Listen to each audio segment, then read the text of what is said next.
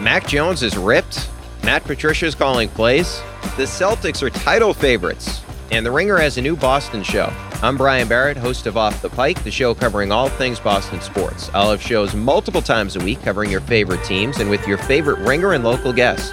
Plus, maybe Bill will stop by to rant about the Sox. Follow Off the Pike with me, Brian Barrett, now on Spotify. This episode is brought to you by State Farm. There's no better feeling than a personal win, and the State Farm Personal Price Plan can help you do just that. Talk to a State Farm agent today to learn how you can bundle and save with the Personal Price Plan. Like a good neighbor, State Farm is there. Prices are based on rating plans that vary by state. Coverage options are selected by the customer. Availability, amount of discounts and savings, and eligibility vary by state. This episode is brought to you by Indeed.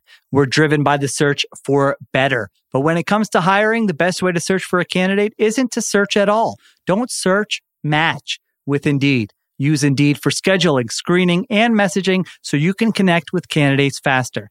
And listeners of this show will get a $75 sponsored job credit to get your jobs more visibility at Indeed.com/Ringer NFL.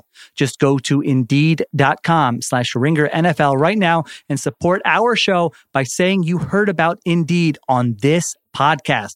Terms and conditions apply. Need to hire? You need Indeed.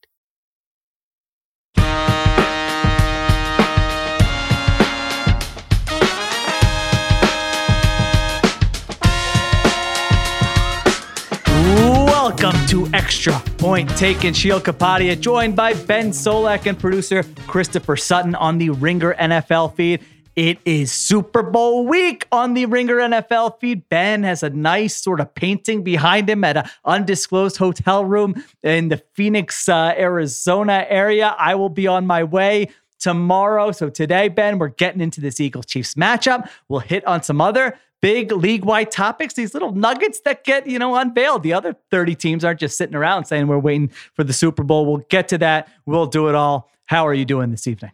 Oh, it's Super Bowl week. Yeah, I mean, you got to get down here, Sheil. It's so sick, and everybody's walking around. The Brian Westbrook jerseys are out. The Randall Cunningham throwbacks are out. Saw a Donovan McNabb blue and yellow alternate. All right, we are living right now on the streets of Phoenix. They got they got Super Bowl fan stuff already going. Everything's coming to a head. I got pages of notes that I've been taking since last week. I'm starting to come to, okay, I like some of this, maybe some of that. Here's some, maybe this bet, maybe that bet. It's happening. It's live. It's such a good feeling. I did a similar, I'm not there. I was spending my weekend going through. I've got a piece on the Ringer coming up. Probably by the time you listen to this, my 25 nuggets for this Super Bowl matchup. Make sure you check that out on theringer.com. But enough of that. Enough self-promotion. Let's get to the takes, baby. That's why you're listening. You're here for the takes. We each offer 3, as you know, and Ben will finish with an extra point taken. Tonight, Ben, you get us started. What do you got? Yeah, so like I said, notes through for the Super Bowl, figuring stuff out. What I think needs to be said emphatically and highlighted as we enter this week. So much interest in Andy Reid and his offense, so much interest in Nick Sirianni, Shane Steichen and his offense, so much interest in Jonathan Gannon and the Eagles defense.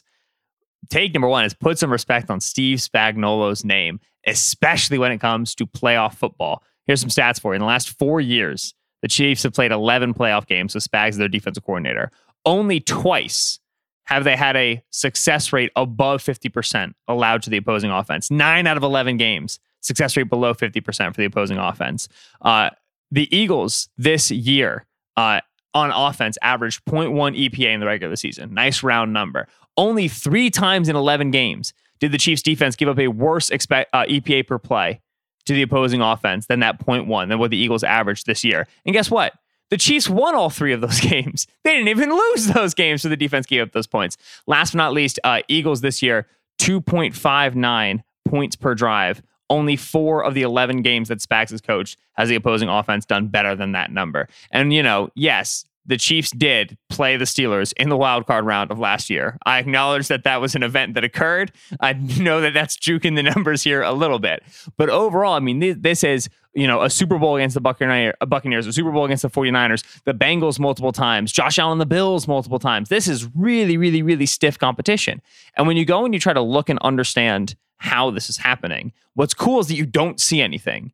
You don't see, oh, wow, they really ramp up their blitz rate relative to their season average. Sometimes it goes up, sometimes it goes down. You don't see, they start running more nickel and more dime than they did in past seasons. They do actually run a little bit more dime, but it's not enough to be like, this really matters. You don't see something where it's like, they start really pressing these buttons. Like even like Daniel Sorensen. Remember when you were all making fun of Daniel Sorensen, their safety last season?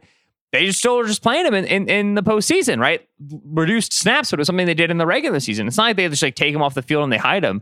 So you start asking yourself, why is this defense perform so well in the postseason relative to the regular season? And when you go into the numbers and try to find a theme, you really don't locate anything. It's just they tend to be really good getting off the field on third downs. And then what you've seen in the past 2 games this postseason is they get takeaways. 4 takeaways in the past 2 games they've played.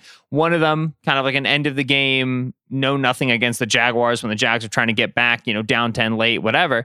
Down 17, I should say, actually late. But in general, they've done a really nice job taking the football away with rookie defensive backs. And so Spags, who's been in the league for forever, man, I was kind of like wondering, like, why doesn't he have any like head coaching buzz? Okay, the Rams, stint was so bad, but that was over a decade ago. You don't realize how long Spags has just been around as a defensive coordinator. Back to his days with the Giants, so much playoff experience. Spags is just rock steady when it comes to playoff performance, especially for these Chiefs, where his defenses know, listen, we just got to get a couple drives. We're going to give up some touchdowns. It's okay. We got to get a sack and force a punt and flip the field position. We got to get a turnover and generate a short field. Our ask isn't that big. This offense will handle itself, right? Those 2 losses that the Chiefs did suffer in the playoffs, Bucks Super Bowl and then Bengals AFC Championship game last year. Well, the offense really struggled in both of those games, right? And so usually like when the offense works, this Spags defense does enough to get the job done, beat legit playoff opponents. I think the 4th coordinator, the one who's getting the least amount of attention, really deserves some love. Spags in the playoffs is lights out. Yeah, it's not a great defense. It's not a shutdown defense. I would agree with you that the brilliance or the positive with Steve Spagnuolo is his ability to come up with a game plan against a specific opponent in a big spot in the playoffs, like you mentioned, and that's going to be really interesting in this game because they're not loaded defensively. I mean, you look at the talent; they've got some nice players. I think you would put that up against the other 32 teams, and it would be somewhere in the middle of the pack. Specifically, we don't know about L'Jarius Sneed's injury. I mean, you could be talking about a situation where when the Chiefs are in dime, like we saw in the AFC Championship game, they've got 4 rookies out there in their defensive backfield. 4 out of 6 players. You're throwing Karlaftis. Now you're saying they get a 5 out of 11 players on the field are rookies. So I think he's done a nice job. I think he's done more with less. I think he's evolved this year, Ben. If you look at the numbers, like, previously you thought, all right, aggressive, man coverage, blitz has not been the case so much this year. Those percentages have gone down. They've played more zone. They've played more split safety. They've picked their spots with when to blitz. So I'm really interested in his game plan for this game. I think a lot's going to come down to third down. I think he's going to be aggressive on third down. I think he's going to cook up some great blitz schemes on third down. That's been an area where the Eagles offense has not been great. Can Jalen Hurts, can Nick Sirianni, can that offense have answers on those third downs where, I think Spagnuolo is going to be aggressive. So we'll see. Yeah, I have a sneaky feeling that the Chiefs are doing something in terms of defensive backs that is really clever and is going to get caught on to, because they have a guy on their analytics staff. I can't recall his name. I'll find it here. Who won the 2021 Big Data Bowl with a project that was about charting individual defensive players' performance and coverage. And then they brought him on as their staff. And the next year they're playing all rookie defensive backs, and all these guys were drafted in the 6th round, and they're all good. They know something that we don't know is happening in Kansas City, because the play they're getting out of this secondary, Brian Cook, Jalen Watson, Watson, I knew he was like holding his own as a rookie. I remember watching him early in the season being like, oh yeah, okay. This recent film has been good period. 6th round rookie. I'm extremely impressed with what they've done with that rookie secondary. That's really hard to do. There you go. Ben shows back some love for his first take. All right, my first take, also Super Bowl related. One matchup. This matchup will determine who wins Super Bowl 57. It's the Eagles pass rush against the Chiefs offensive line and Patrick Mahomes. I mean, this to me is the game. You look at the Eagles all season long, they've sacked opponents on 11.5% of their pass plays, the highest mark for any defense in the last 20 years. In the NFL, this pass rush has been historically good. And what's amazing about it is if you look at their numbers when they don't blitz, when they rush 4 or fewer, the sack rate actually goes up, which is, kind of unheard of, 11.8%. So we know they're not going to blitz a lot. This game, and some of those sacks that we've seen on film, are they coverage sacks? Absolutely. But you know what? Their film is littered with reps of Hassan Reddick, Josh Sweat, Brandon Graham, Javon Hargrave winning their one-on-one battles. And I think that's what this game comes down to. I don't think you're going to confuse Mahomes. I don't think Mahomes is going to look up and say, oh, I wasn't expecting that coverage. Oh, I didn't think that guy was going to drop there. No, I think he's seen it all. I don't trust the Eagles to win that kind of chess match. I think they need to win up front. They need to win quickly. They need to win in high leverage situations. And most important of all, they need to finish. Because you know who is the hardest quarterback to finish sacks on in the NFL? It's not Lamar Jackson. It's not Josh Allen. It's not Jalen Hurts.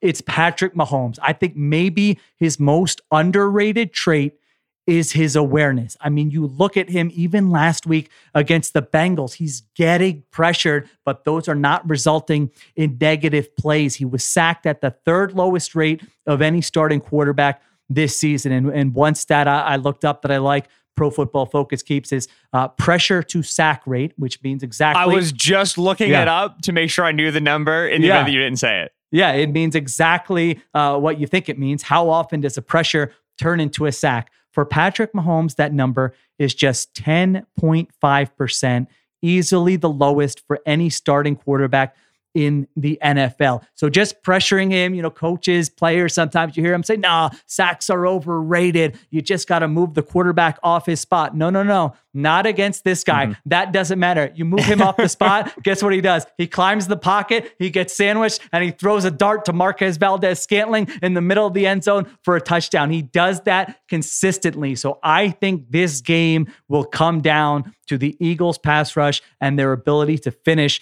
against Patrick Mahomes, because I like their matchups on the outside, at tackle against Andrew Wiley, against Orlando Brown. Not saying those guys are bad players, but you give me Reddick, Graham, and Sweat against those players for an entire game, I think they're going to win their fair share of matchups. The question is, will those wins result in negative plays? Benjamin Solak. Yeah, so this is very interesting. I want you to help me square something here. So you said you got to win early and you got to get them down, right? That's the number one thing. I agree. It's a very obvious thing, so it feels weird. Like I it's not as bad as me leading the show off with like they need to win the turnover battle. But yeah, sorry, go ahead. No, but okay, so it is a very obvious thing, but at the same time, it's Patrick Mahomes. So it's like if there's one thing you got to do, then we got to talk about the one thing you got to do. If you can't do the one thing you got to do, let's go home, take your ball. I mean, it's not like, oh, if this is the one thing you got to do against Derek Carr, like that's boring. Jeez, this is like Derek Carr's listening, going, "What did I do to you?" Just I got a Derek Carr take later. Okay, all right. I learned I was blocked by one of Derek Carr's brothers, Darren Carr. It turns out there's a third one of whom I was unaware, and he has blocked me. So now I'm anti-Derek Carr for this reason. Okay, so here's what I need you to help me square. I was doing the work before the Bengals AFC Championship game. Mahomes, last 56 games that they've played. This was pre the Bengals game, so there's now 57 total games. Mahomes has a time to throw of over 3 seconds in over 3 seconds in only 8 of those games. He's 3-5 in those games. This is how you make him lose, is high time to throw, right? On these games, this is where he performs poorly. So there's a bit of like a catch-22 here, where it's like, yes, you want to get to him and you want to get him down. But also, if you pressure him and he knows the clock is fast and he knows he's going to win on the outside pass rushes and so on and so forth, then he's just going to get rid of the ball quickly. And when he gets rid of the ball quickly, he doesn't lose. You can't beat him. You have to make him hold on to the football. But also when he holds on to the football, he's terrifying because he's Mahomes. And so a lot of like the way I've been trying to think about this, I know this is making no sense, so I'm asking you to square this with me. A lot of the way that I've been thinking about it is like, yes, you need your pass rush to win, but really fundamentally, you need your coverage to win. Like they're linked. They're always going to be linked, but you cannot be in a spot where he's able to get rid of the ball quickly. Whether you don't pressure him and he runs around like screwing around back there like the Bengals AFC Championship game last year where they rushed in 3 and he just kind of like forcing himself out of the pocket and trying to create something, or whether you are pressuring him, he's escaping because Mahomes is what he does. He only gets sacked on 10% of his pressures, and then he runs out. Whether it's like part of the design or not part of the design, you're flushing him intentionally, whatever it is you're doing with the rush, you have to be sound in coverage. You have to force him to hold on to the football. So like, I think there's like a degree to which, like, yeah, you got to beat him with the rush, but also like, even if you do beat him with the rush, if he knows you are and he's just dumping the football off, he's beating you. Like, they are good enough in the short game. They're good enough after the catch where like, it's not enough. I really do think, like you said, the one matchup is Eagles pass rush versus the line. I really like, I'm getting to the point where I'm thinking it's Eagles coverage versus the receiving core, which sounds great because the receiving core is kind of bad besides Kelsey. But it's, I don't know where I land on this. I'm struggling to figure out what exactly it is, what the pressure point is you can hit on Mahomes that really hurts him. Yeah, I mean, I think there might be some noise with those stats about when he holds on, to the ball a long time, they lose. I mean, if you look at just the numbers when he holds on to the ball, and it depends where you cut it off, but they're pretty good. I mean, we have our eyes. Yeah. He can extend plays. He leads the league over the last 3 years combined in expected points added on dropbacks of over 3 seconds. Right. But also in the 5 of the 9 games he's lost this past 3 years, or whatever the heck it is, he's been really high time to throw. It's been above 3 seconds. So it's weird. I agree with you. Yeah, I mean, one of the things you notice when you look up all of Mahomes' splits is just like, if you're an analytics staffer for the Eagles or the Bengals last week, like, there is no answer. I mean, I was literally doing this exercise this weekend. He's first against man. He's first against zone. He's first when you blitz. He's first when you rush 4 or fewer. He's first against, I think, single high. And then I go, he's not first against split safety. He was second. He was second when you play split safety. We got him. Here we go. So there's no great answer. Listen, Mahomes, if you look at his numbers, his worst games are an average game for a league-wide starter. So that's what you're talking about, a different range of outcomes, a different curve you're working with. I just think that on third down in those high leverage situations, and it sounds so stupid, but when you're talking about a defense that has had this many sacks, a historic number of sacks, a historic sack percentage over the last 20 years, that they're going to need to win those matchups and win them quickly. So we shall see. All right. What do you got, Benjamin, for your second point of the show? Derek Carr to the Saints is not a good idea. We can't be doing this. The Saints are $60 million over the 2023 expected cap. Hold on real quick. Let me ask you, trade or at all before you continue? Trade, definitely no. Okay. Acquire in free agency, 2% chance yes, 98% chance no. Because, right, the Saints are $60 million over the cap in 2023. And while Derek Carr, if he hits free agency, is probably going to make less than like the $40 million price tag that he would be at if he were traded, I still think he's going to make a lot. Like, this is Derek Carr. Like he's not, an elite quarterback. He's not a near elite quarterback, but he's a very good quarterback. This is a solid player. He once had an MVP campaign when everything was right for him. You know what I'm saying? Like, this is a quality starting quarterback. So if he's demanding, like, if Daniel Jones is making $40 million per season, which, like, that's the he's not making $40 million. I swear to you, in Mobile, I swear I was asking everybody in Mobile, like, all right, Daniel Jones contract? And I was like, yeah, like around $40 million per. And I was like, am I being punked? Am I on camera? Did you all come up with this beforehand? That's what people say for Jones. But if people are saying that number for Jones, then Carr's getting around that as well. And I don't know if the Saints have that in their wallet, right? $60 million over the cap. Now, the Saints draft pick situation has gotten better than it was previously, right? We talked a lot about them making that trade with the Eagles to move up in the first round. It's like, all right, why are they doing this? They're the Saints. They always think they can just kick the can another year down the road.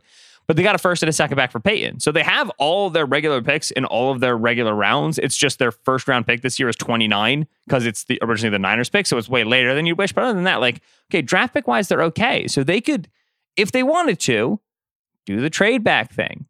Get some extra picks, start to fill this roster with young talent, settle down underneath the cap. The sort of thing we've been recommending that they do for the last couple of seasons, since Drew Brees retired, since Sean Payton retired. You've not been a playoff team these last 2 seasons, not a legitimate playoff team these last 2 seasons. Well, here we are with potentially moving out for Derek Carr. Jameis Winston's on contract next year for $15.6 million. He has like $15 million worth of void money that's going to kick back onto this year's cap if you try to get rid of him, if you try to move on from him. They have to re-sign Marcus Davenport and David Onyemata. And you say, oh, well, then just don't re-sign those guys. You can't, because you got 4 years worth of void money that if you don't sign them to an extension, that money's going to kick onto this year's salary cap. And they moved back the date that which those void years hit from February 14th to March 17th. So they have enough time to sign these guys to extensions in the event that they make a move like Derek Carr. Here are the current wide receivers under contract for the Saints. Chris Olave, Rashid Shaheed, our boy. Big Rashid Shaheed fans here at Extra Point Taken. Love him. Big speedster. Traquan Smith, Kirk Merritt, and Kawan Baker. $100 if you can tell me a fact about Kirk Merritt or Kawan Baker. Well, we both know that's not happening. Defensive linemen under contract. Cam Jordan, Carl Granderson, Peyton Turner, Jabari Zuniga, Prince Emili. That's edge and defensive tackle. Those are all the dudes they have under contract for next year. $100 if you can tell me a fact about Jabari Zuniga or Prince Emili. Zuniga went to Florida, I believe. Dang it. Okay. All right. I owe you dinner when you get out here. Well done. The restricted free agency. Juwan Johnson, Marquez Callaway. This team has, this is from Jason Fitzgerald of Over the Cap. They have $190.8 million in prorated money in the 2022 season, 21.2 more than the next closest team. They have $122.3 million in the form of restructure bonuses. That's $66 million more than the Buccaneers, who are number 2 in the league. This is the most kick the can down the road, extend the cap. We're always competing. We're always contending team in the entire world. They do it independent of anything. And now they're going to shell out for Derek Carr, who's like the poster child for don't convince yourself that you can win it all with like a B to C tier quarterback. Like Carr is literally the poster child for this. The Saints fans always like to laugh and say like, oh, everybody always gets so upset and so worried about the cap. Look at the Saints. They get to kick down the can every year. Haha, we win. You're not winning. This is not winning. This is bad. This is irresponsible. You have to eventually take your lumps. And Derek Carr is the opposite of taking your lump. Don't do this. All right. Let me say one thing about Carr, and then I have a follow-up question for you before, because I don't know exactly how to respond until I get the follow-up question answered. So first of all, with Carr, listen, if you listen to Extra Point Taken, you knew a month ago I told you no one should trade for Derek Carr. The Raiders are trying to create a market. If you are a team that trades for Derek Carr, now I'm not going to say this like definitely because we don't know what you give up. You should not do this. They have to release Derek Carr 3 days after the Super Bowl. He has a no trade clause. They cannot keep him on the roster. Do you want to give up assets for the right to pay Derek Carr $38 million per year? That is not something you should want to do. You should chill. You want to add Derek Carr? That's fine. You'll have a chance. They will release him unless one of you teams gets suckered. Do not be the sucker and trade for Derek Carr. Told you that a month ago. All right. Now, your whole Saints rant there. I need to know, like, are you operating? Okay, so you're operating as Benjamin Solak, objective football analyst, saying this is what the Saints should do in the long term to eventually be a team that can compete for a Super Bowl, correct? Yeah. Okay, but Mickey Loomis is their GM, and that is not the world in which they operate in. They operate in a world of how can we make our team the best it can be next year so that we can maybe get into the playoffs and see what happens. I agree with you. If the goal is to eventually win a Super Bowl, then adding Derek Carr would not be wise. I just told you they absolutely should not trade for Derek Carr. However, if you're operating in a Mickey Loomis world and how the Saints have typically operated, and you look at next year and Derek Carr becomes available 3 days after the Super Bowl, and you say, man, the NFC South sucks here. Yes, Derek Carr is not the greatest quarterback in the world, but he is a solid veteran quarterback. We have a solid offensive line. We have Chris Olave. Maybe we add one more weapon. Hey, maybe we can win the NFC South next year, go 10-7, make the playoffs. That would be a fun season for our fans. Like, that is the world in which they operate in. So if they're operating in that world, then I think Derek Carr is a reasonable move. If they're operating in a world where they eventually want to compete for Super Bowls and have sustained success and have flexibility and all that stuff, then no, they should not add Derek Carr. I don't know where that leaves you.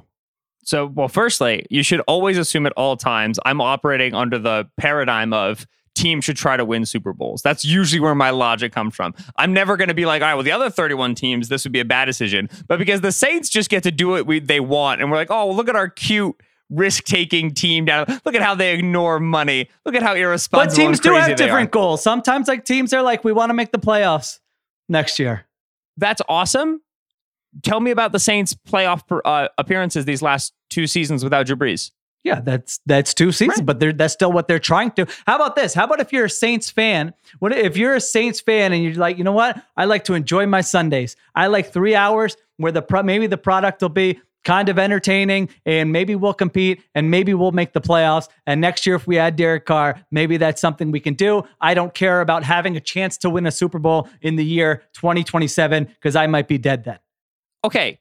Sorry, this got dark. Yeah. Yeah, that's great for that hypothetical Saints fan brushing up against his mortality, the fleetingness of life, shedding off the mortal coil, moving to hedonism. But for Gail Benson and Saints ownership, okay, like, listen, if you want to go that way, whatever. Like, if you're about doing fun things, selling tickets, like, all right, you're making money, Benson family. That's one less team in the NFC that my Eagles have to contend with. I'm chilling. Sounds great for me.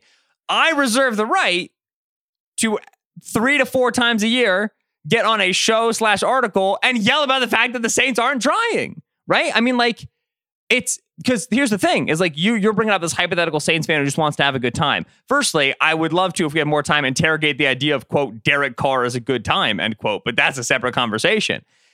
I think there's a large portion of Saints fans who go, oh, heck yes, Derek Carr. Oh, look at us. We're kicking the cap again. Oh, look at us. We're contending again. Oh, we're the Saints. We're so good. They don't view it as, oh, well, this is fun. They view it as, yeah, we're a Super Bowl team every year. And that's now you're selling a false bill of goods. And that bothers me too. So, okay, whatever. If we want to live in this construction of like Saints are just having fun, fine. I reserve the right to get pissed off about that because I like for teams to try to win Super Bowls.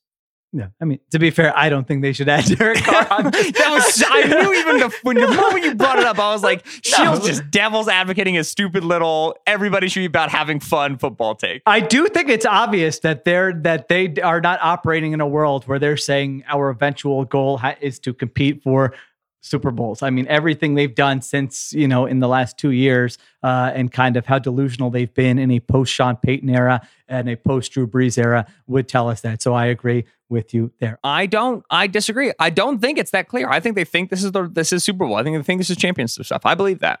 Yeah. Really? And I think they're wrong. Well, then they're very, very delusional. What's your third topic? Because I'm debating between 2 here. I want to go in the right order. I have 2 takes left. I have a draft take and I have a Panthers take. All right. I'm going to save my Panthers take for the next one. You do your Panthers take next, and then I'll come back on over the top with my Panthers take. So I'm going to go to my other take. And we talked about the Broncos last week. And you know what? I spent some time thinking about this. I think Sean Payton was the best case scenario if you're a Broncos fan. We kicked around all these scenarios last week. And yes, my offseason rule is don't fall in love. But at the same time, if you are the Broncos, and we don't know how great their process was, as you wrote about on The Ringer, but as we've discussed on the show, sometimes you get owners get lucky with the coaches they hire, or sometimes they get unlucky with the coaches they hire. That's part of it. And so if you're a Broncos fan, you just had a horrible season. You had expectations. The expectations were doomed from the get-go. Your coach was a complete disaster. Your quarterback, it feels like you got completely fleeced by the Seattle Seahawks. And so what can you hope for? Now, they could have brought in, some coordinator, a Shane Steichen type, and you say, okay, maybe this guy can be good. But Sean Payton, he probably still doesn't get the due he deserves. I mean, this guy is one of the best head coaches in the NFL in the last 25 years when you look at what he did with the Saints, and one of the best offensive minds in the NFL during that span. I mean, they had a top 10 offense 12 times in 15 years in New Orleans with Sean Payton. I know they had Drew Brees. I understand they had Drew Brees.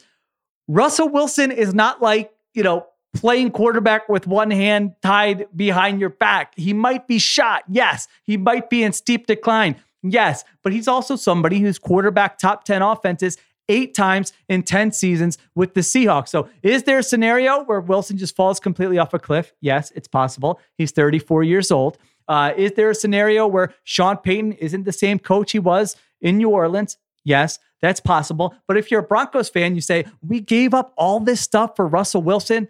Let's give it one more shot. Let's give it one more season. If Russell Wilson stinks in 2023, we know we still have no easy way out, but we can explore our options then. And so I think Sean Payton gives them competence. I think he gives them a high ceiling. I mean, this is somebody who has a winning percentage of .631 in his career. I mean, that's like Andy Reid, Mike Tomlin territory. And so I think if you're a Broncos fan, like, you're not saying, yeah, we're going to go out there and win the Super Bowl and beat Patrick Mahomes in the AFC West next year. But the bar is lowered after what we saw last year. Can you compete? Can you possibly be a playoff team? Can Sean Payton bring some respectability back to the franchise? Can he squeeze out whatever is left of Russell Wilson's talent at this stage of his career? And I think that that's a possibility. And the other thing is, like, we have to look at Wilson. He wanted to be traded from Seattle. He wanted to be a certain type of quarterback. He wanted to be thought of as like one of the greats of this era. Well, last year was a rude awakening. Now, if you bring in some unknown, some first-time head coach,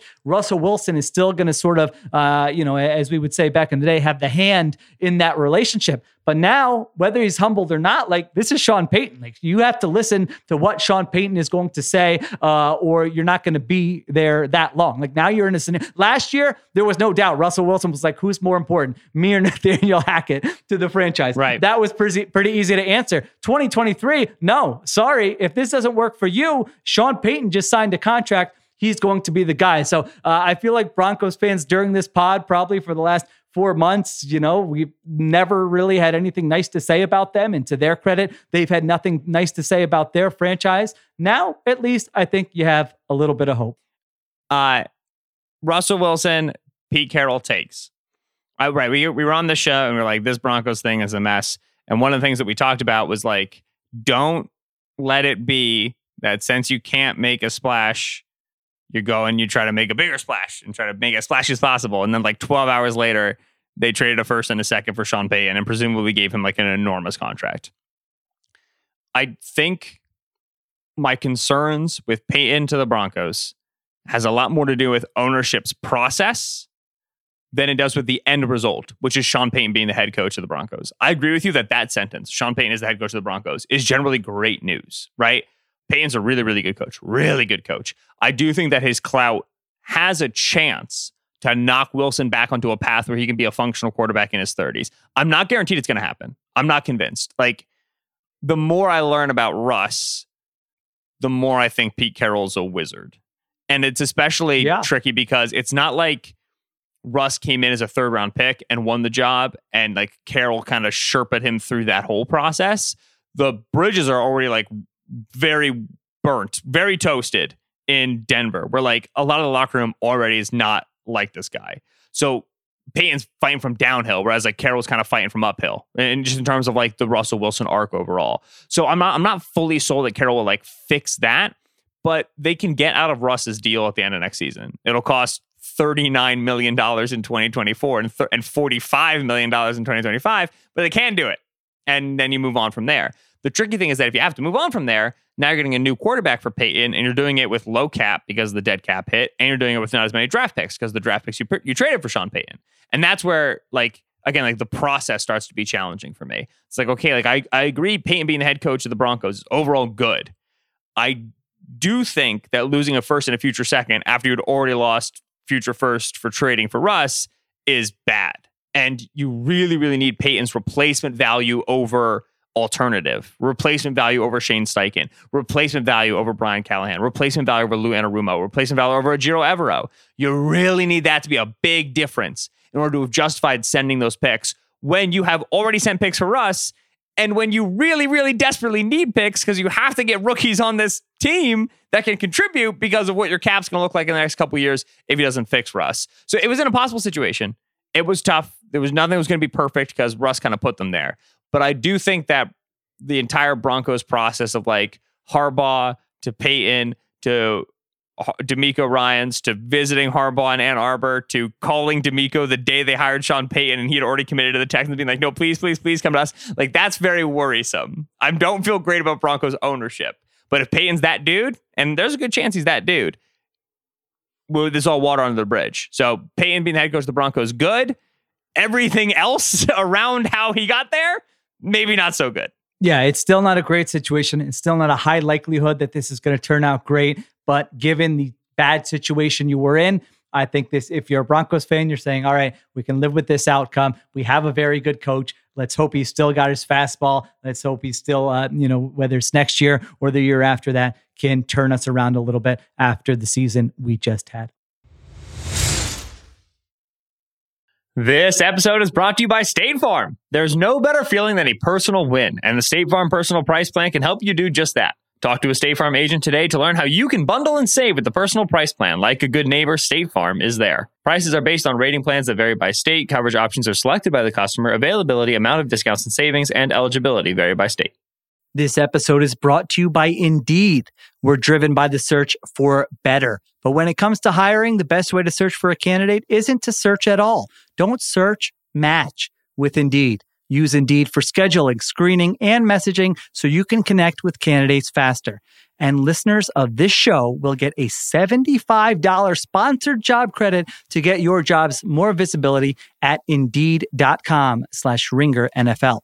Just go to Indeed.com/Ringer NFL right now and support our show by saying you heard about Indeed on this podcast. Terms and conditions apply. Need to hire? You need Indeed.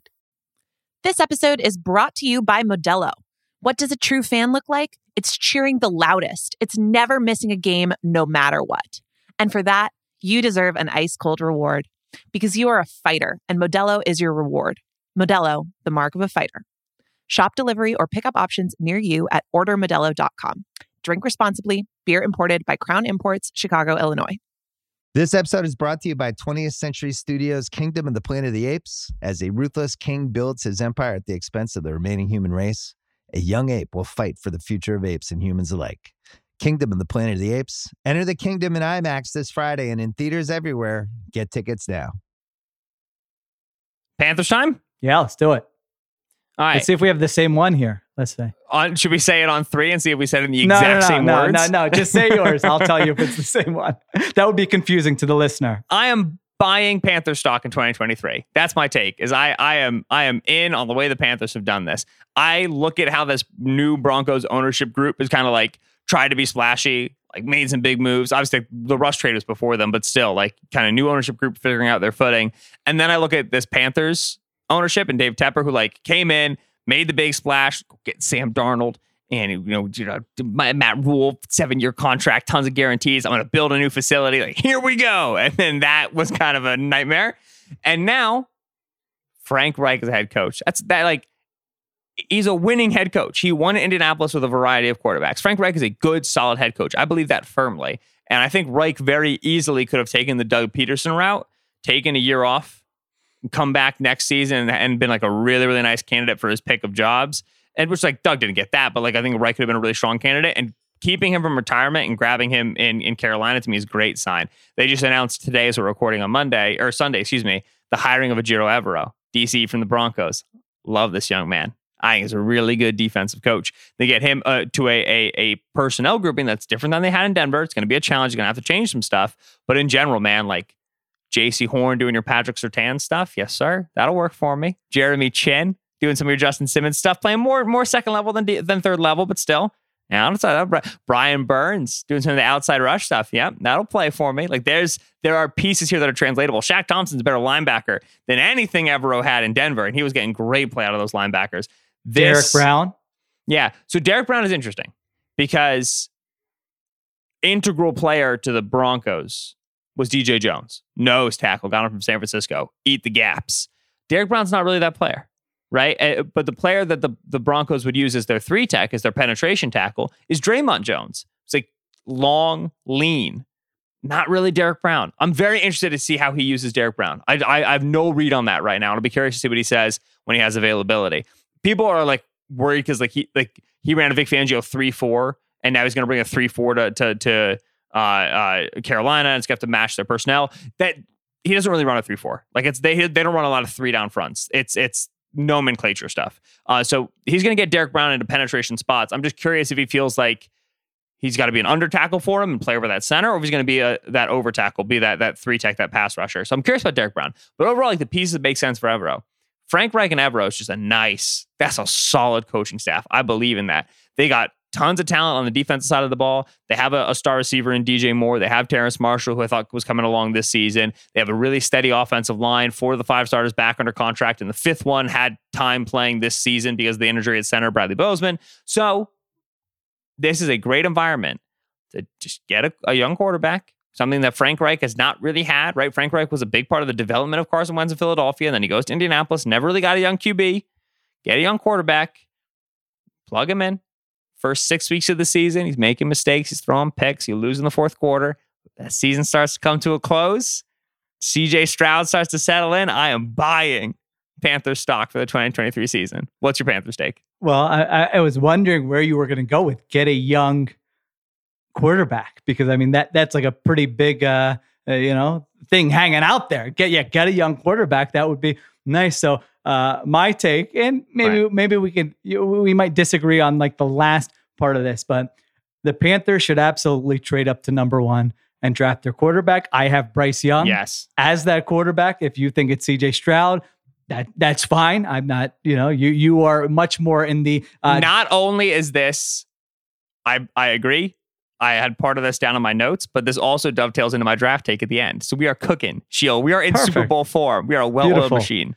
All right. So here's the case of why now is the right time. I agree with everything you said. Reich and Evero, that is competent. I'm not saying that, every offense Reich ran in Indianapolis was fantastic. They had the quarterback carousel. They've made some bad quarterback decisions, but I think he's a good offensive coach. I think he's a good overall head coach. Evero, I mean, he did a fantastic job with the Broncos last year. And you look at the premium talent. I mean, the premium positions you want to fill on a roster: left tackle, they drafted Iquanu; cornerback, 1. They drafted J.C. Horn. Edge, they have Brian Burns.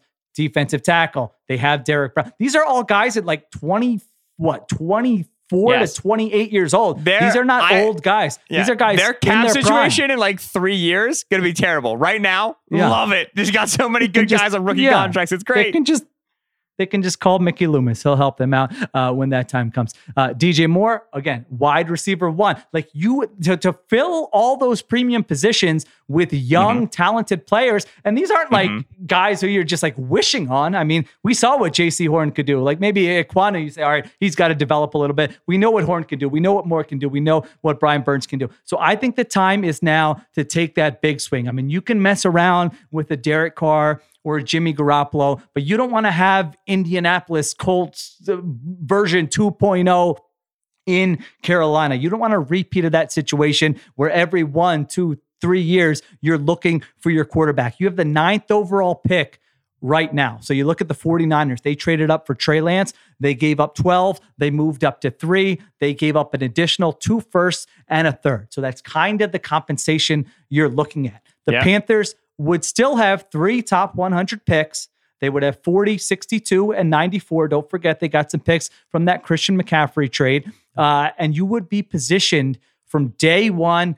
Bryce Young, don't have to think about it. Bryce Young is your quarterback. You've got the pieces around him. Build this thing. By the way, NFC South, completely wide open. I mean, this does not have to take a very long time. If Frank Reich is the offensive coach we think he is, if Bryce Young is as talented as I think he is, you just add a little piece here and there, and this can look totally different in 2023. You can absolutely turn around your franchise. So no one likes to give up, multiple first-round picks, but at some point, you have to take that swing. And why wait a year? Now is the time. You're 9th. I mean, if you win games next year, you're not going to have 9 to trade. Now, all of a sudden, you're trying to trade from 19, and that becomes a lot harder. And now, all of a sudden, all those players you talked about, they've already told another year on their contract. And maybe the draft is as good. Maybe it's not as good. You don't know what it's going to look like at the top of the draft next year. You don't know if those teams are going to need quarterback next year. Now you know, if what we believe about the Bears is true, that the team with the number 1 pick is looking to get out of the number 1 pick and gain some draft capital for it. This is a trade that makes sense. This is a trade I would like to see the Panthers make. And I think I would absolutely be in favor of them doing it. Yeah. Okay. Now, you're a big Bryce Young guy. I want to I want to protect you. I support that for you. I love that for you. This from Theo Ash of the Stay Hot podcast. The height of every starting quarterback Frank Reich has coached. Peyton Manning, 6'5". Phillip Rivers, 6'5". Carson Wentz, 6'5". Nick Foles, 6'6". Andrew Luck, 6'4". Jacoby Brissett, 6'4". Rivers again. Wentz again. Matt Ryan, 6'4". I don't know if Frank's going to like Bryce Young. I mean, but a lot of those were like, who is available at this time? Like Frank Reich did not handpick all those quarterbacks and say, I'm choosing them over a short quarterback. Yeah. Right. But it is to say that Reich's entire development of his offense has been pretty conditional on the guy being able to see over the line on a 3-step drop from gun. And I don't know if Bryce Young can do that. And that's where, like, this is not the take. I just want to, as I said, prepare you as a big Bryce Young guy for that sort of a situation. For anybody watching at home, CJ Stroud, 6'3", Will Levis, 6'3". So nobody's really 6'4". But either way, it's something to watch for. I very much agree that the Panthers are a great trade up for one team. If you made me guess right now who trades up to one, I think I'd probably still take Indy because of the Jalen Carter and Will Anderson of it all, right? If the Bears trade outside of the top 4, they're not going to get Jalen Carter, the defensive tackle out of Georgia, and Will Anderson, the pass rusher out of Alabama. Both those two guys will not be on the board. If they trade back to 4, there's a good chance at least one of those two guys is. And those are the two blue chippers in this draft. Those are the two hey, we might be getting Ndamukong Suh right here. We might be getting a franchise-changing defensive tackle, right? And that is hard to pass up on. If they go to move to the Panthers at 9, they are electing to move out of that group. So I think I'd still take Indy if I had to guess.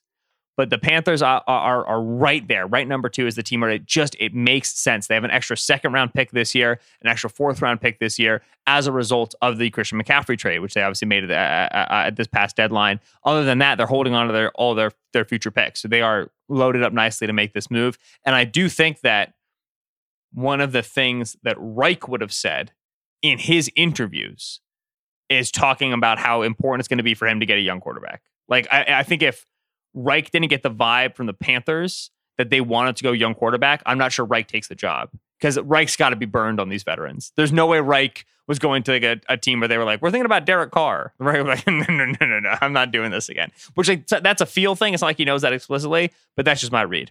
So I very much agree. Panthers are a good team to trade up for a rookie quarterback. I think they're a good spot to develop that rookie quarterback with Frank Reich. We don't really know his offensive coaching staff yet, but with Frank Reich and with the pieces that they have.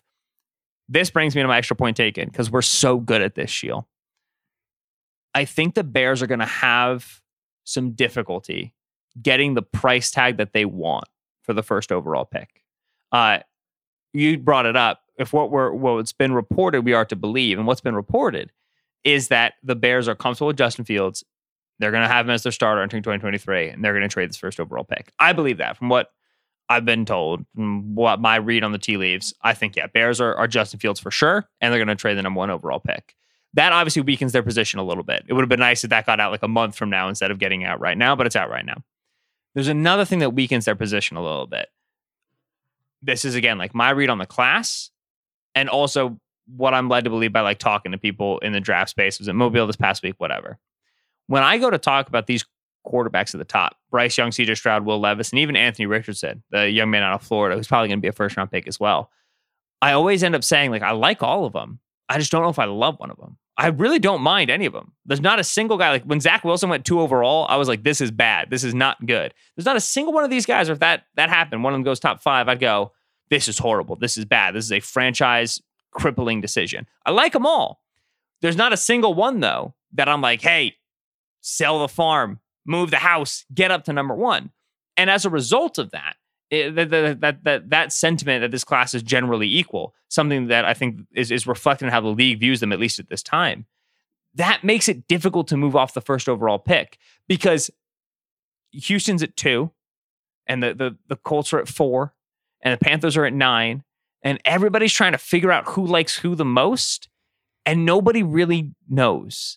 I don't think it's going to be clear that there's going to be a consensus 1, 2, 3 ranking. I think Houston, this is a Nick Caserio, Bill Belichick GM, really, really oriented on keeping stuff close to the vest, right? Last year, nobody had the Texans on Derek Stingley until 48 hours beforehand, right? No one was near that until draft week. They play things very close to the vest. DeMeco Ryans the head coach there. I can't list for you the heights of the starting quarterbacks for DeMeco Ryans because Jimmy Ryan's a defensive coach with no background in quarterbacks, right? So we can't try to prognosticate. It's gonna be very hard to figure out who the Texans like it too. And like even the Bryce Young situation overall makes things really tricky because it's not like, oh, some teams are going to have him 1 and some teams are going to have him 2 and some teams will have him 3. There's going to be some teams that have him 1,000. They are not going to draft a player of his size, period. And then other teams will draft a player of his size. And then you have to figure out where they have him ranked. So this is a very challenging quarterback class to figure out who likes who and who likes them where. And that's going to hurt the Bears. It's going to make things tough because if we knew the Texans wanted CJ Stroud at 2, then yeah, sure, like maybe the Panthers would be out because they don't want Stroud. But if the Colts really like him, then you can really leverage the Colts. You can hammer him. You can say, you will not get this player unless you get this pick.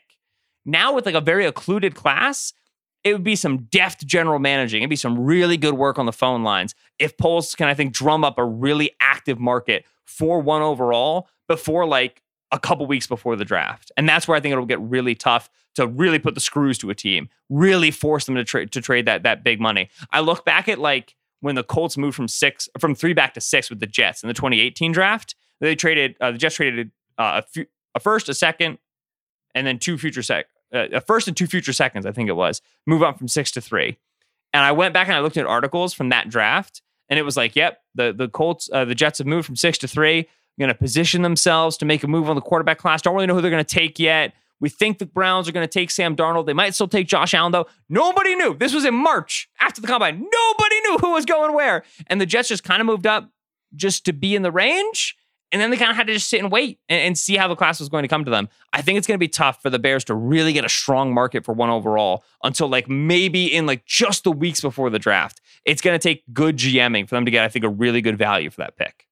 So I agree with you that this is a fun draft because I do think that quarterback board will look different based on the team, which is, I don't know, it is unusual. It's, there have been other years where that's the case, but it's not every year. However, I'm looking at the ice. All it takes is one desperate team. And I see so many desperate teams this year. I mean, how can you look at the Colts at number 4 and not think they're going to do something nuts after the quarterbacks they've played for the last 5 years, after the way their owner has operated, after the way they're holding press conferences saying, yeah, we're ready to do something. They're basically telling you they're ready to do something nuts at quarterback. Now I hear what you're saying. Do they say, well, we're at 4 and is Chris Ballard convinced Jim Irsay, no, let's just chill. We might have a shot here. Maybe, but I think that teams will not be like, hey, we can't decide which quarterback we like. Like teams will say, this is our guy. And you're not trading to 2. So there's no risk. Like if you trade to 2 and you don't know what 1's going to do, or you don't know if someone's going to trade into 1, then it's tough. In many ways, this is like a very advantageous situation if you're looking to trade up because there is no uncertainty. You trade up, you do what it takes, and then you get the guy you have first on your board who teams might feel the same way you do, but I feel stronger that there will be teams that say, yes, we are in love with quarterback X. I don't know who that guy is. I don't know if it's Stroud. I don't know if it's Young, which guy it's going to be, but I think there will be a team that falls in love. I think there will be multiple teams in the market for that pick because it's just so rare that the number 1 team, the team with the number 1 overall pick is looking to trade down. There are good quarterbacks available. You are a quarterback needy team. Like sometimes you just got to look at all those factors and decide and pound. So I disagree that I think the Bears are in a fine spot. I think they will get nice compensation, market compensation, similar to what we've seen in previous years from other teams in that spot. But we'll see. Maybe you'll end up being right and teams will be a little more disciplined and patient and wait. So here's the thing. I don't think they're going to struggle to get off the pick. I think they're going to have offers for the pick, no question. I do think that it might be tough for them to like, I've seen draft value charts and I've seen, like hypothetical trades. And it seems like there's a big gap between what like some value charts suggest they might get, what they actually like, what like Bears fans and Bears media is hoping that they get. Like I go back and I look at, like you bring up that Trey Lance pick, you're going from 12 to 3. That's multiple first round picks. I think if you're the Bears, you're looking at that and go from 4 to 1, like we want multiple firsts. Like that, this is the first overall pick. Like you said, this is control of the draft. And I'm not sure if they take multiple firsts to the Colts are going to say yes right away.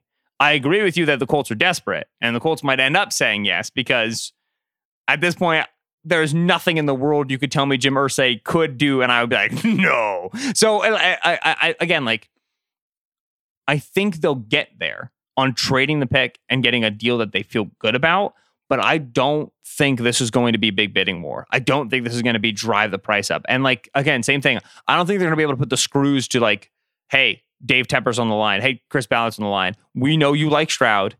Everybody knows the Texans are taking Stroud. Give us the farm or you don't get him. I'm not sure they get that scenario. And if they get it, they're going to get it very close to draft day. And that's just going to be sweaty. It's going to be really sweaty for the Bears to be holding on that pick April 23rd.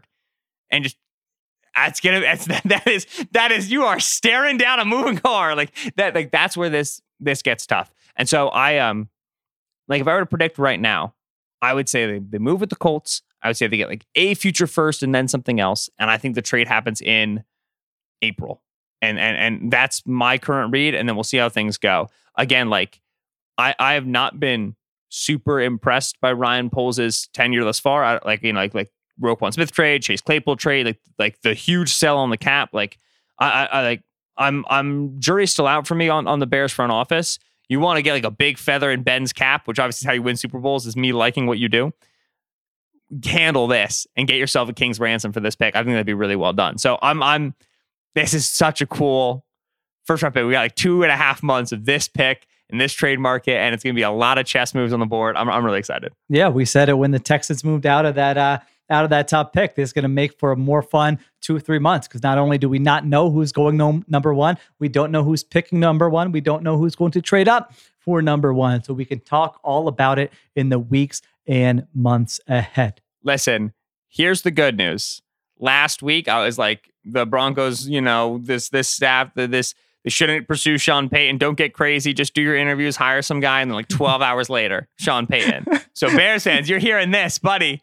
You're about to get 4 firsts for number one. We're moving. Colts are attacking. So it's proved Ben wrong offseason. Don't forget, Ben, it was only a week ago I said Tom Brady will be the starting quarterback for the San Francisco 49ers in week 1. So yeah, listen, we don't claim to know what we're talking about. We just fire off we're some on takes. A run here on this pod on just immediately being totally disproven. That is the point of the show. All right, this was fun. Thank you to Benjamin Solak. Thank you to Christopher Sutton for producing. Additional production supervision by Connor Nevins and Arjuna Ramgopal. The Ringer NFL crew will be in Glendale, Arizona for the week. This feed will be filled with your regularly scheduled program. So check it out every day. We will have you covered there and also on theringer.com. I will be back Thursday with the Scramble. Thanks to everyone for listening, and we will talk to you next week on Extra Point Taken.